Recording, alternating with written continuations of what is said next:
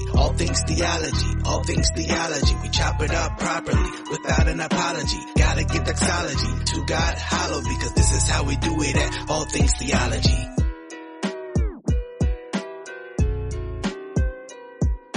Oh, grace and peace, guys. Welcome to another episode of All Things Theology, where I'm your host, K-Dub.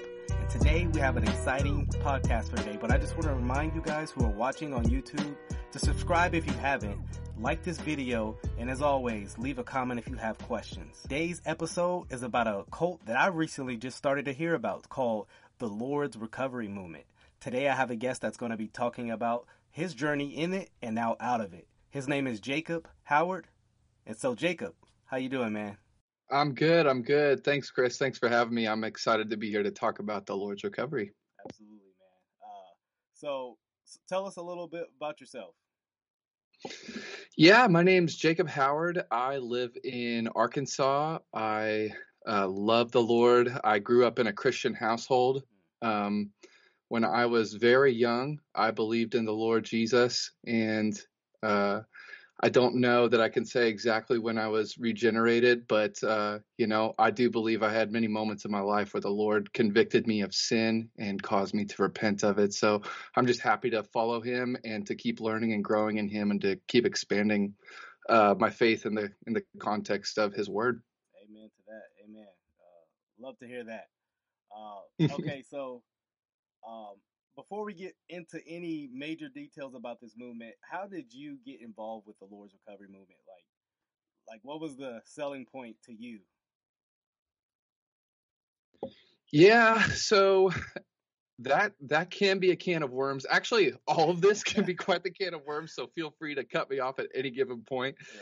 But when I was in college, and I met them in college 10 years ago, actually. In 2011, the fall of 2011, I had been contemplating for a long time the concept of what is division according to the Bible, what is sinful division, and what is oneness, considering sections of Scripture. At that time, specifically John 17, what does this look like where Jesus is praying to the Father that they may be one as I'm one with you?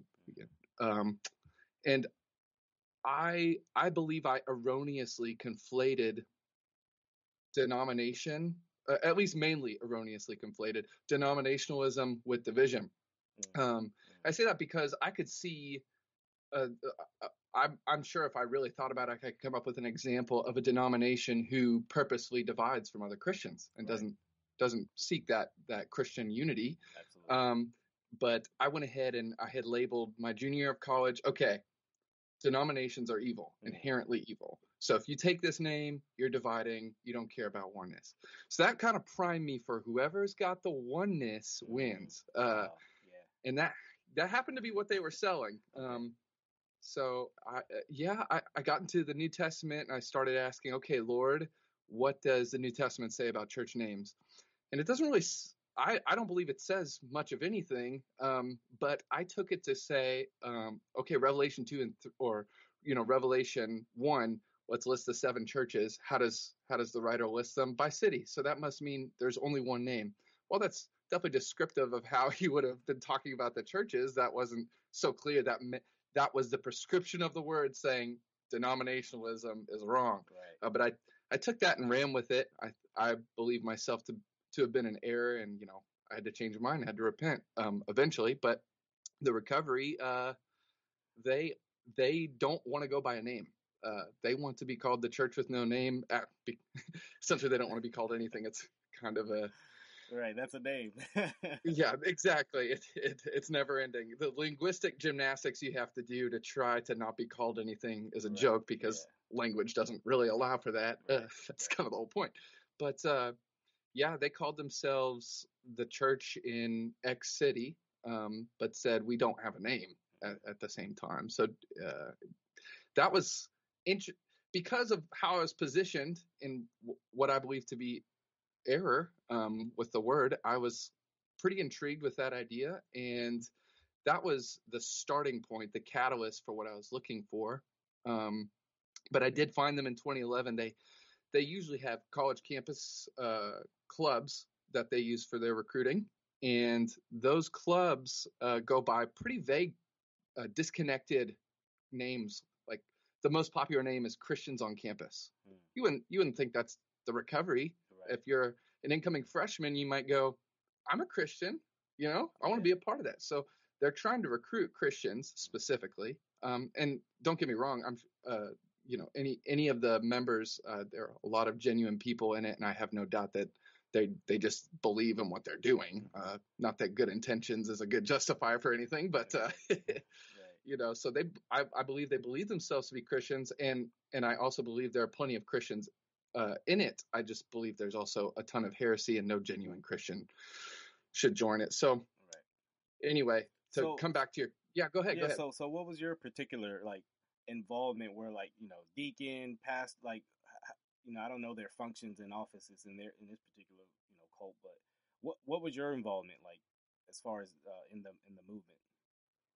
Yeah, that's a good question. I was thinking about how deep down the rabbit hole I went, and really I was just a fully believing member. Okay.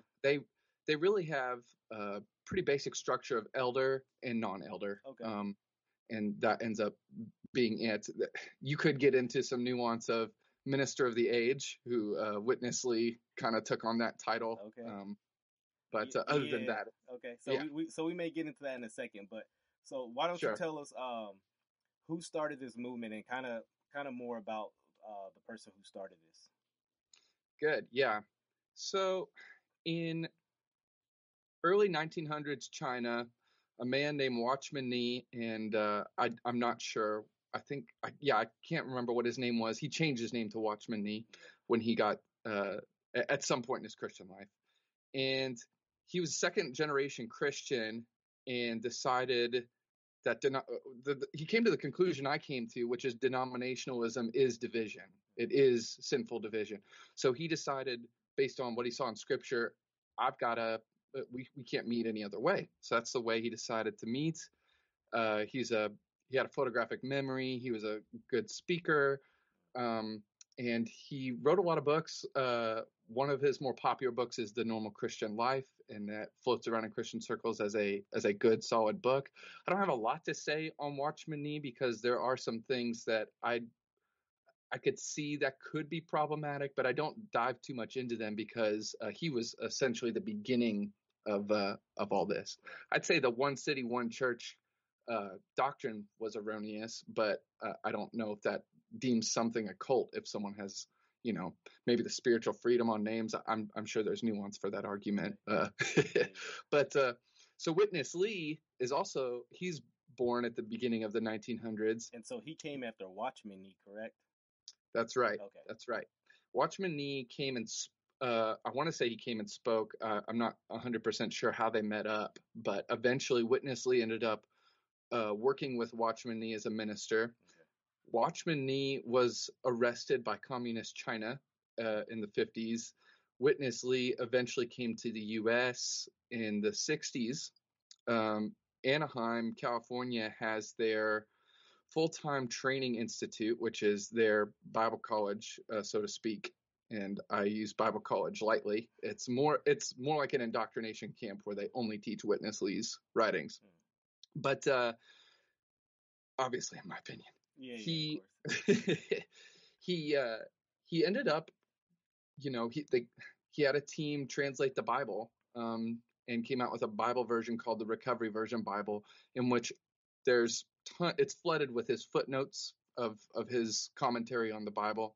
He wrote a bunch of literature on a bevy of Christian topics, and then he also did expositional type writings called the Life Studies, and a lot of members will have a massive bookshelf with all the Life Studies and all the Witness Lee and Watchman Nee books. So Witness Lee essentially brought it to America, propagated it in America, and it's a lot more popular in China than it is in America, but it's definitely in America, just maybe not as apparent that it's here. Right. Okay.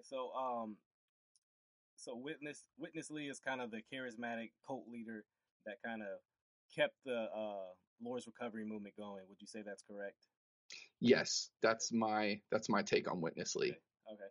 are there any other key leaders today, or is it just kind of because usually what happens with cults, that the way that cults can keep thriving, when you look at something like Mormonism, like okay, you usually need a second and third leader after it to keep it really going for generations. Are there any other people that we would describe as okay, yeah, they're a charismatic leader in the movement? Yeah, that's a good question. So this stems from his doctrine of minister of the age or wise master builder, which I get more in depth into most of these doctrines on the lordsrecovery.org. But that one specifically was you could trace a lineage throughout the Bible of like a key prophet for God. And in every generation, there was just the one. And if you wanted to be a part of what God was doing, you had to follow the one. Right. So you could see how and what's not necessarily brilliant, but for those who are captivated by him, he never explicitly or overtly calls himself the minister of the age, but he's up there saying there's this lineage and then here we are today. So figure out who's the minister of the age. But after he died in 1997, it's hard to say who's in charge. There is a group called the Blended Brothers. There's a lot of insider jargon, and blended refers to this oneness aspect. Witness Lee liked to make everything in the Old Testament a symbol, where you couldn't imagine it being a symbol. He made it one. Okay. And well, let's get into some of that, because I'm very interested in some of more of the theological claims of this guy and this movement. I study theology and do comparative religions and stuff like that. So that's why I'm very interested. I know my followers will be interested from that perspective as well. So maybe we can get to that. What are some of the key doctrines of this movement that make them distinctive? You've already kind of brought up one with the whole division, and they're kind of overly focused on unity, like to the T, right? And so, why don't you tell us? Maybe you can go more on that, and bring up some others as well. Yeah, good. I think there's a few avenues I could go, and it ends up being quite the can of worms. All the doctrines spin left and right because they're covered in self-contradicting ideas that try to make them sound orthodox within good Christian theology, right. Biblical Christian theology, right. And so it's this political, I just said this heretical thing, but I'm still on the Christian side, and it's very confusing, at least to members. But one of them, they do have a form of little gods doctrine, where they believe that they are God, specifically with qualifiers. And this is the part that gets really confusing. He says, man becomes God without sharing the Godhead, but having only God's life and nature. So they believe in the doctrine of mingling, which has the basis of man being tripartite. And I don't have like a firm conviction on the parts of man, but they believe body, soul, spirit. Yeah. And that the human spirit, when a Christian is saved or born again, and this is what they believe, the spirit becomes one based on 1 Corinthians 6:17 is their reasoning for this, that he who is joined to the Lord is one spirit, even though that section is specifically talking about a man joining to a prostitute, versus if you're joined to the Lord, you're one spirit. They take that to mean that must mean that your human spirit is now one with the Lord once you've been saved, and that means one part of you is God and another part of you is man. Wow. So Jesus was the God-man. Wow. To make many God-men. So wow. They believe themselves to be God-men. Okay, so a denial of really, or really adding to the nature of man. Really kind of, in theological terms, we become another hypostatic union, right? Jesus being fully God, fully man, and he's kind of recreating these men that are literally have the same nature. That's very interesting. I could think of questions that could arise, like, okay, so why does man still sin, but Jesus did not? So things like that would be very interesting to hear their perspective on. So do they deny the Trinity? What do you know about that? Yeah, that's good. I don't speak too much on that whenever I criticize them, but that was Norman Geisler's area. Okay. They're is it litigious or litigious? Litigious. Anyway, they like to sue people, or they've Okay. had a history of it, Got anyways. Okay. Yeah, they have been called a cult in the past, and they have gotten into lawsuits. And I know Norman Geisler was pretty involved with one. Wow. And the Christian Research Institute with Hank Hanegraaff in 2009 put out a journal called We Were Wrong, because previously they had, under Walter Martin, they had deemed the recovery a cult. So Walter Martin's no longer with us, and then Hank Hanegraaff comes along. They redo their research, and to put it as lightly and to decouple my personal feelings with that journal, mainly because that journal kept me in when I could have left very soon in a highly regarded CRI. Wow. The We Were Wrong article is majorly missing key elements of what's going on in the recovery. So I completely forgot your original question, but yeah, just about the Trinity. I was just thinking along, because I'm thinking about like major cults tend to have certain things they deny about Christian orthodoxy, right? Really, the man's nature, you kind of brought up that they deny man's nature, kind of right. adding, and I think about like the Trinity is usually something that I don't know any cult that like affirms the Trinity. You know what I mean? So I was just thinking about that aspect. Yes, and both Walter Martin and Norman Geisler spoke more on their modalism specifically. Okay. So they have a modalist tendency, and they don't want to. But this is where the double speak, trying to play both sides of the aisle, comes into play. And I'm not very good with my Trinity theology, other than I believe what I believe about the Trinity, and I don't know what all the different heresies are. Right. But they both believe them to be modalist. And actually, I had a really good friend who's a Calvinist. He came with me. We were really close. We're still close today. He came with me, and that makes me happy. Yeah, that's right. He did this apart from my knowledge. Told me much later, after I said I think we were in a cult, and I brought you with me. But he was sitting and talking with what they call full-timers, which is just a campus pastor, but this is them again playing the game of, we don't want the name. Pastor's not a biblical term. We can't find it in the Bible, so we'll say full-timers, which is also not in the Bible. Well, anyway, I know pastor is, but it's just silly linguistic gymnastics every time. Right. He goes to a full-timer, and he says, "You said X and Y about the Trinity." "Yeah, I did." He said, "Well, you know that's modalism." And he had to pry and pry and pry to get him to pull away the doublespeak and stop pretending to be orthodox on his views of the Trinity. And then eventually, after dwindling the argument down concisely and more concisely and getting rid of the muck of his dodging, he said again, "That's modalism." And then the full-timer said, "Oh, well." Oh, wow. So you just, all right, I'm a modalist, huh? Yeah. That yeah. easy. Essentially. Wow. Yeah. So what are some of their other key doctrines that they may hold to, or that may be attracted to some people, or something like that? What are some of the other doctrines they hold to that make them distinctive, like their movement? You know what I mean? Yeah. So there's their view on the overcoming believers in Revelation 2 and 3. It gets pretty strong into at least two segments. So number one, they have a doctrine called the overcomers. And then number two, they have a doctrine called what I like to call 1,000-year discipline. So they don't believe, they have a two-tiered salvation system, although they wouldn't call it that, but that's how I would describe it. The first salvation is if you believe in the Lord Jesus, you're set for eternal perdition. But there's a second tier, and if you don't overcome a certain degree in this life, you will suffer 1,000 years of weeping and gnashing of teeth in outer darkness. Wow.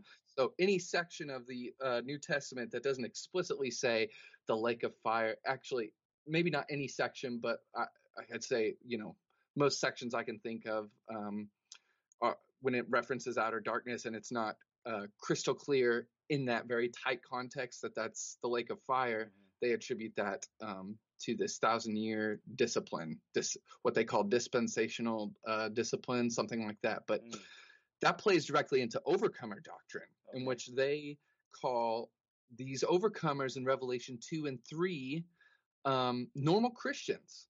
This is where the word game comes in. An overcomer is just a normal Christian, which implies that if you're not an overcomer, you're an abnormal Christian. Right. It's just another way of saying, here's the best Christian and here's the worst Christian. So you have two-tiered salvation based on two classes of Christians. And the overcomers are not just Christians who, that's in the nature of a born again believer in Jesus Christ, is to overcome. That's what you do based on the grace that you've been given by God. It's some Christians are just not going to overcome. And so those Christians will suffer for 1,000 years. And the other Christians who are the overcomers, they will go to a special wedding feast for 1,000 years while the others are suffering. Wow. So, yeah, that's very interesting. So you have these, I guess how you described it, abnormal Christians going to this 1,000-year of really suffering.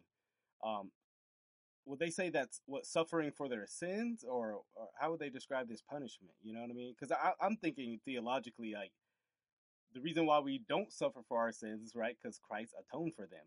And so that really kind of gets into some of their view on the atonement. Did Jesus pay it all, or did he pay some of it? I'm thinking that kind of like that. So, yeah, are they paying for their sins?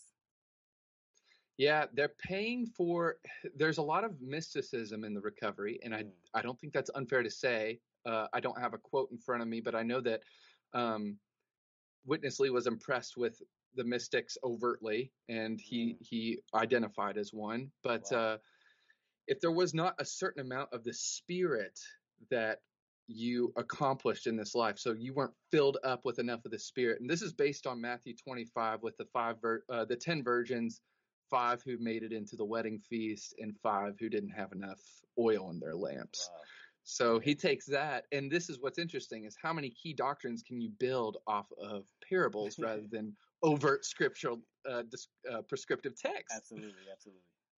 So he used that as and other scriptures as a basis for this idea that, they didn't get enough Spirit, so they need to go to outer darkness, and the other 5, they get to go and be with the Lord.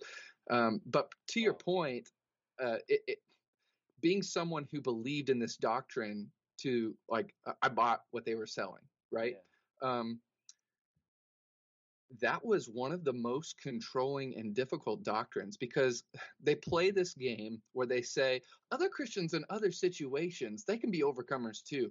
But if you really want to be an overcomer, you should be here. And then they'll say things like, well, just because you're in the recovery doesn't mean you're going to be an overcomer. But this is probably the best place to be an overcomer. It's really, it's a mind game where you're supposed to come to all the conclusions by yourself that, if I don't want to go to 1,000-year discipline, they want you to come to all the conclusions on your own.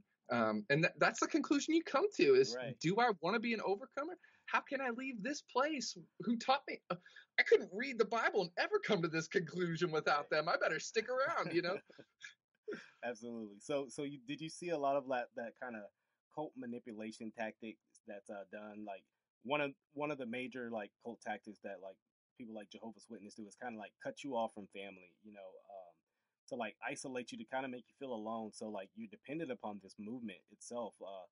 Was that something you seen, or was there other things that you saw from that movement?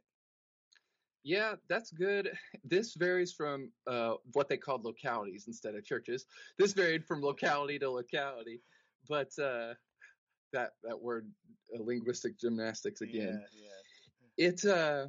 So for our locality, I was in Conway, Arkansas, University of Central Arkansas. Our club was called Christian Student Fellowship, and it was not really so clear that I needed to isolate from my family. I was even encouraged to go be with my family, but the ultimate fruit of a number of these things was the church was everything, and those who were outside of it, even other Christians, you know, that wasn't so. The priority list just dramatically changed. Everything was about the recovery. Yeah. So, you know, I'm sure they would just make an argument that I made. If you did that, you did that on your own. But I came to the conclusion that my parents, who both love the Lord and serve the Lord full time, um, my parents were in this fallen, what they called fallen degraded Christianity. They were in a denomination, which meant they were in division, and they call anything outside of the recovery Babylon.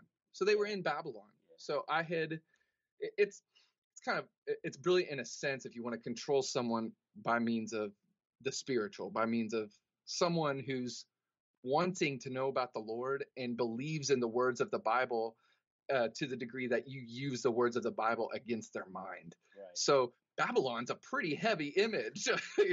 Like we all know to stay away from Babylon. So right. If you call like your place this movement is, you know, good, and everything outside of that Babylon, you're saying to only stay around you in this movement. So yeah, I totally get it. Exactly. So the weight of that, and, you know, no holidays. But here's the thing. None of these things, well, much like you see in these other groups where the holidays are explicitly don't do this, it's this holidays. I don't see why we should do them from the top. And then the next person goes, yeah, we shouldn't do them. Yeah, we shouldn't do. It's all, you come to the conclusion on your own. We're not going to make you. But when you are all in for the recovery and you see Witness Lee didn't celebrate holidays and all the elders aren't doing it, and they believe the Christmas tree couldn't possibly just be a decoration, but it's got to be an idol that people are worshiping, which, by the way, you know, people have convictions about Christmas trees, and I chalk that up to spiritual freedom. I'm not trying to hate on people. Totally. Those I agree. views. But you know, you come away with that same sense, and I was gung ho for this. I want to be all in for the recovery. I don't want to go to that Babylonian holiday and possibly, you know, my favorite tradition growing up was decorating the tree and being with family. And when I came back for winter break, my mom was putting stuff on the tree, and I was sitting in the family room, and I had my back turned to the tree, getting all weird about it. And she knew I was in something a little weird, and so she just asked me. I was like, she wouldn't understand. Yeah. I'm here and she's here. She's an abnormal Christian. That's right. She's just chilling out in Babylon, and I'm way above that. But no, she asked, is this for a spiritual reason? And I just went ahead and said yes, and she very sweetly just respected that and never questioned it. But yeah, stuff like that. The isolating factor became just time was dedicated to the recovery. It was the only place I wanted to be, and I didn't look at other Christians very highly. I saw them as kind of on this lower tier where they're never going to care about the really rich truth that they have to get through Witness Lee, and I kind of just dropped everything around me. So actually, when I left, I lost all my community instantly. Wow. I mean, 6 years of building friends and meant 6 years of losing my all my other friends and even family to some degree. Yeah, well, let's get to in a second. I want to ask you. So you kind of brought up about your family. What was their initial thought or reaction, or even like your friends or Christians you formerly congregated with before you got into this movement? What was their kind of reaction to like the new Jacob, the surrounded by this charismatic leader? Right. Yeah, that was interesting to say the least. So in fall of 2011, I'm meeting with this house group. It looks like we're only getting into the Bible. They pray in this weird, monotone, roboticized way, and not to sound odd, but it's just, Lord, we love you. And everyone pauses, and then everyone says, Amen. Lord, we love you. Amen. Everyone prays that way. So, some oddities that, in my opinion, and in my experience, lean more on the side of hypnotism than some kind of purposeful any other purpose behind it. But I know that that's no one's intent when they're praying that way.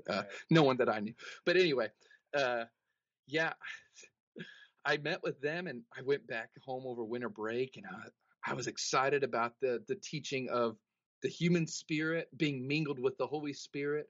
And I thought that was the coolest thing. So I was like, no one taught me this before. Go to one of my old friends who went to another college. I said, bro, do you have your Bible? We got to get into this. I'm showing him. I'm like, let me Google Witness Lee. This will be the fastest way. And you type in Google and the auto fill or whatever pops up. It says Witness Lee, and then the next word is cult. And I'm like, he's over my shoulder. I'm like, maybe that's not the same Witness Lee. Yeah, that's funny. So I went back home and I started looking at Google, and there's nothing cohesive out there. Anything you could find on the internet is still pretty fresh and sporadic, and not many people are talking about it. So I'm like, is this a cult? So I told my parents, I was like, I might have been in a cult. I don't know. I went back to UCA, and the full timer that next semester, the first thing he did was give me CRA's We Were Wrong magazine. That was supposed to completely vindicate the recovery. So there's a lot that was a black box to my family. Actually, only after I was out for over a year did I talk really to anyone what was going on. But I just kind of isolated from everyone, and I was just smiley and kind of fake with all the outsiders. So not too much information there other than hiding. Yeah. Okay. So let's get into this. What made you leave the Lord's Recovery Movement? And I got a sub question after that, but I'm definitely excited to hear your answer. Like, what was the wow? Okay, yeah, I gotta get out of here kind of moment that you had? Yeah, I think there's a catalyst because it ends up being all these things piled onto one another. Okay. I think I could make a case for keeping. There's a few things that I go, no way. That's not a spiritual freedom matter. This is blatant heresy, and most of the time, that ends up being the thing. Oh, that ends up being the list that makes me go, okay, I can't stay here even if I wanted to, which I don't. The catalyst was we had throughout the week, you'd be packed with meetings. One night's a prayer meeting, one night's a truth meeting, the other night's another truth meeting, 2 Bible studies a week. I mean, I'm all for being with the church and, being an active member of the body of Christ, but it can get pretty time consuming. Yeah. To be fair, I wanted to be there. I can't remember an instance where I was like, I have to do this. It was just kind of embedded in me that I have to go to each one, and it's fine. I like it. Right. But one of the things they did was they released this morning devotional that they called the Morning Revival.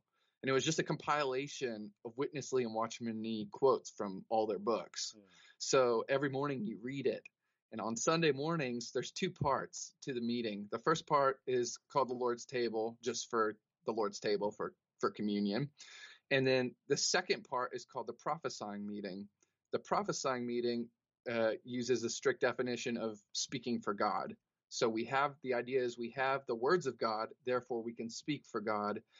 And I believe 1 Corinthians 14:26 26 says, what then, brothers, for whenever you come together, each one has, and then lists like each one has a tongue, each one has a prophecy, a bunch of the different things you can bring to getting together. And they use that in the section about also in chapter 14 that you can each prophesy one by one, while Paul is saying tongues, but prophesying. Yeah. So that was their take on prophesying. And I really liked that. Just to be honest, I thought that was impressive. So this part of the meeting, everyone could have a few minutes to just talk about what in the scriptures they were really liking that week. Technically, what you enjoyed of Christ that week is what they would call it. And what would happen? Everyone would stand up and they'd read the words of Witness Lee. And that was kind of shocking to me eventually, was these people, whether they're right or wrong about this practice of this is how you should prophesy, they believe speaking for God means reading out a Witness Lee quote. And that was it. A lot of these people would stand up and they'd read it, and they had this they had the same roboticized monotone recovery manner of, the Lord wants us to be this kind of person. Amen. And just a really kind of became a bizarre meeting. And when I asked an elder, why don't people read from the word rather than go to, I'm speaking for God, let me pull up my Witness Lee. they say you could share whatever you want, which is gaslighting, because you go to that meeting and nobody is sharing anything outside of what they read in that book. It's got two single verses at the very top, and then two full pages of Witness Lee, and people are just spouting Witness Lee in those meetings. So that was a catalyst, because once I realized you feel like the odd one out and you're the ostracized one, so to speak, at least in your mind, when you try to share something from just the Bible. It's that nice. We'll pretend to be on this side, but actually we just want to read some Witness Lee today. And there's plenty of testimonies, and this is after this, catalyst of what am I in kind of popped up, of we're treating Witness Lee's words like they are the word. I started to hear testimonies of people that would I definitely believe. I'm married to one of them, but people would say, let's get in the Word. Yeah, that sounds good. Reaches for Life Study by Witness Lee. And they read Witness Lee together. And of course, reading ministry books, reading, people that get into the Bible and help us to understand what it means, that's one thing. But when you conflate the Word of God with anything else, you're in danger zone, obviously, to put it lightly. So they actually got a quote here. He ends up saying, Witness Lee ends up saying, well, I'll backtrack. This common saying or common rebuttal to, why do we get in the life studies by Witness Lee all the time? Why can't we just get into the Bible? The common saying I always heard was, the life studies don't replace the Bible, they unlock it. But that's a bizarre statement, because if you follow the statement to its fullest logical conclusion, the implication is the Bible is locked without the special unlocking. So you need Witness Lee to be able to get to the Bible. He even says this is in his book, The Living Needed for Building Up the Small Group Meetings. And I don't know if this is a compilation of his writings, or he was the author. I made that mistake in a debate yesterday where they said that he didn't write that book. It was a compilation. I'm sorry. It says, how can we make the small group meetings rich, strong, fresh, and living? After much investigation, I found out that for many, to use the Bible alone is not sufficient to unlock its riches. There is a need for the life study messages to serve as an aid. We treasure the Bible, but the words of the Bible, get this, the words of the Bible must be opened up before we can receive light from the Bible. He gives an example of food, but it's bizarre, because it then means that the Bible is insufficient. You need Witness Lee. And I know he says here, for many to use the Bible alone is insufficient to unlock its riches, or not sufficient to unlock its riches. But clearly, for him to say at the end, the Bible must be opened up before we can receive light from the Bible, means that you need esoteric knowledge. You need something special that God cannot provide you through the Word. And I know teaching the Word is definitely a gift and needed, but at the same time, we also have verses like, you have no need that anyone should teach you, just to guard against this kind of garbage. Totally. Man, so these kinds of things. Yeah, go ahead. Yeah, it reminds me of Roman Catholicism in that sense, because they deny that the Scripture in itself is sufficient to make a person wise, as the Scriptures say itself. But they that's why they have all these traditions and the magisterium and the Pope, because in the church, because right, otherwise, just reading the Bible itself, we will lead you to heresy. It's pretty much and create all these different denominations. Is kind of what they allude to. And it seems like, man, that's a similar thought in this movement as well. I have another question, kind of something you said earlier. You brought up Witness Lee's mysticism. I came out of the charismatic movement, and that was something that was very hard for me to let go. What was that mysticism like? Like, can you just? I'm just interested, just because of my background. So, like, can you describe, like, how was that mysticism? Yeah, no, that's good.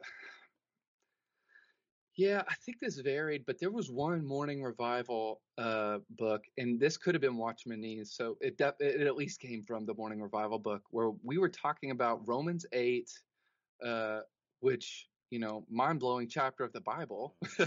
But it says, For the mindset on the spirit is life and peace, and the mindset on the flesh is death. I might have said that out of order. But the idea there was that was actually a gauging mechanism for what God was telling you to do. So if you could set your mind on the spirit, that means you can get life and peace. But if you set your mind on the flesh, that means death. But what was really interesting is the interpretation of what is life and peace versus what is death. And it was described as a feeling. So it was very much making decisions based on feeling. And without, getting too far into the debate of are we overprescribing or underprescribing like antidepressants, I'm on antidepressants for clinical depression. And I hear both sides of that argument very well. But man, I would get really depressed because my body just won't reuptake the serotonin, won't reuptake serotonin, and I would just get down for zero reason. So if I was making decisions based on being down, it was just like, it was a thorn in my side. So I can't trust my feelings. Yet at the same time, they'd say things like, really profound statements like, don't forget it while you're in the darkness, what you heard while you were in the light. So it's very confusing to go, well, that makes sense. I should remember what I heard while I was in the light. Well, are they talking about scripture in that statement? Or are they talking about what the Lord told you in your time of setting your mind on the spirit? So are they big on like speaking in tongues and healings or anything like that? Witness Lee had a testimony of speaking in tongues before Watchman Nee, but then Watchman Nee convinced him that was not important. He referenced do all speak in tongues, so he kind of dropped it from there. But they have this practice called calling on the Lord, and I have yet to have done the due diligence to look into a lexicon on the word call. But they claim that the word call means to cry out aloud. And I recently read something where someone posited that it doesn't mean that. I'd love to get into that to see if that's true. But regardless, they claim that any instance you see like in Acts 2, at some point he references an Old Testament verse saying whoever calls on the name of the Lord will be saved. Mm-hmm. So they believe that needs to be a common practice. You need to be doing that all the time. So they'll actually start shouting either together or in groups, "Oh, Lord Jesus." I'm sorry, I know it's all weird, but if you don't hear it, you won't know what it sounds like. But they'll do that. And, I came from a slightly charismatic, I came from Baptist, non-denominational, Baptist, Pentecostal. So that actually also helped prep me for, new practices don't really scare me because I'm getting used to the culture shock of seeing all these different things.